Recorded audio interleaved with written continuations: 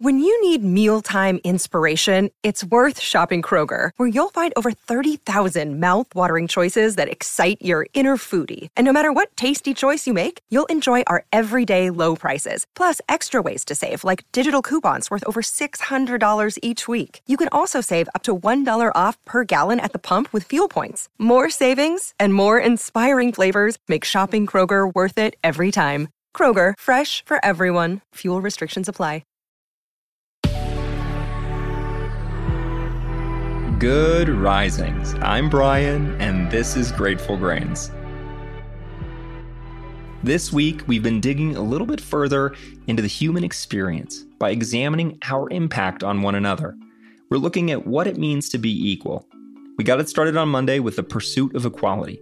Tuesday, we talked morality. Yesterday, we covered familial rifts, and today we're exploring preconceptions. We've discussed the subconscious mind on many occasions. It's that system of autopilot unfolding in the background of our thinking. Sometimes it's so loud it drowns out whatever might be happening in the foreground too. It can take the form of rumination, regret, anxiety, chronic stress, depression, fear, or obsessive thoughts of any kind. It's a habit that often makes it difficult for us to focus on any one thing. Thus, it's like kryptonite to our ability to be aware or to remain active in the present moment. This very same system is responsible for the snap judgments we make about other people, even if those thoughts become words. Sometimes it's a result of a deeply rooted prejudice in our minds. Sometimes it's simply a response to something that we subconsciously perceive to be unusual. And believe it or not, that's fear-based thinking. When our minds create opposition in what we deem to be unusual, it's because we're perceiving it to be a threat to our own well-being.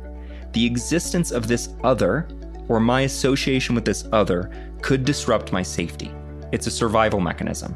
An automated comparison is unfolding, which both sets us apart and reaffirms our own correctness. And we know it's automatic that it's coming from our subconscious because until we bring true analytical awareness to the thoughts, we never disagree with these kinds of judgments. It's always exactly what we already think. It's the process of immediately confirming that we were right. The way we live, the way we appear, the way we believe is the correct way. And the other is ultimately unsafe. These are the unfoldings of prejudice. Our prejudices are basically grand sweeping beliefs we have about any one type of people or thing. They can exist as a result of someone else's beliefs, meaning they can be passed on from a family member or friends, or they can be generated by our own deduction, as a reaction to a photo or a story, a TV show, a political perspective, something we see in public, really anything at all can cause us to plant a seed of prejudice in our minds. And by the way, it's important that we accept the simple fact that prejudices are part of the human experience. Again, they exist in all of us as a result of our survival-based evolution. We are built to discern threats. But as I'm sure you know by now, these kinds of innate defense mechanisms are often doing more harm than good, causing us way more stress and far less peace. They're often keeping us on high alert when the most fulfilling life, a life of longevity, a life of health, a life where we can truly flourish, requires that we engage more often in presence and ease. How we properly engage with these prejudices, the work to be done, exists in interrupting our system of confirmation bias. If you're not already familiar with this idea, confirmation bias is the process wherein our minds are doing all kinds of work in day-to-day life to reaffirm our existing perceptions. It can be in relation to opinions that we have about others. It can be in relation to opinions we have about ourselves, or food, or music, or literally anything at all. Basically, our subconscious minds are taking in anything and everything, from news to entertainment to conversations we engage in, to things we overhear, to things we witness, and it's labeling them. We're assigning meaning in a way that already suits our belief system.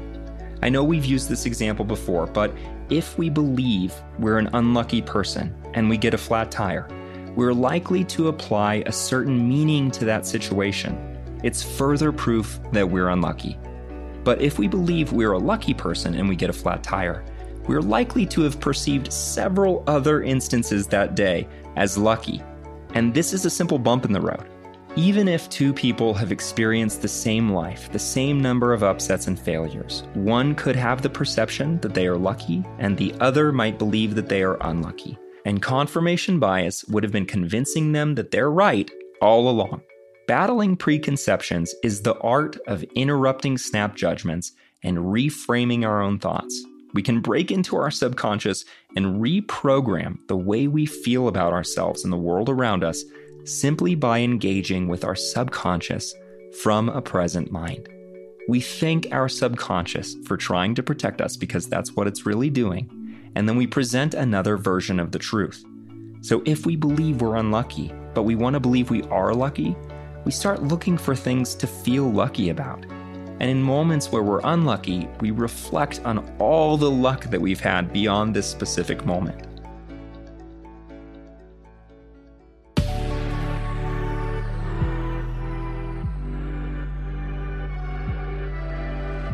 Thanks so much for joining us on Grateful Grains. You can find us on Instagram at Good Risings, or you can find me at B McMuffin. We'll be back again tomorrow for the final day of our week on being equal.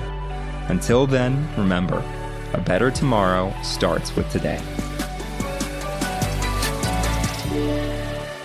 Good Risings is presented by Cavalry Audio.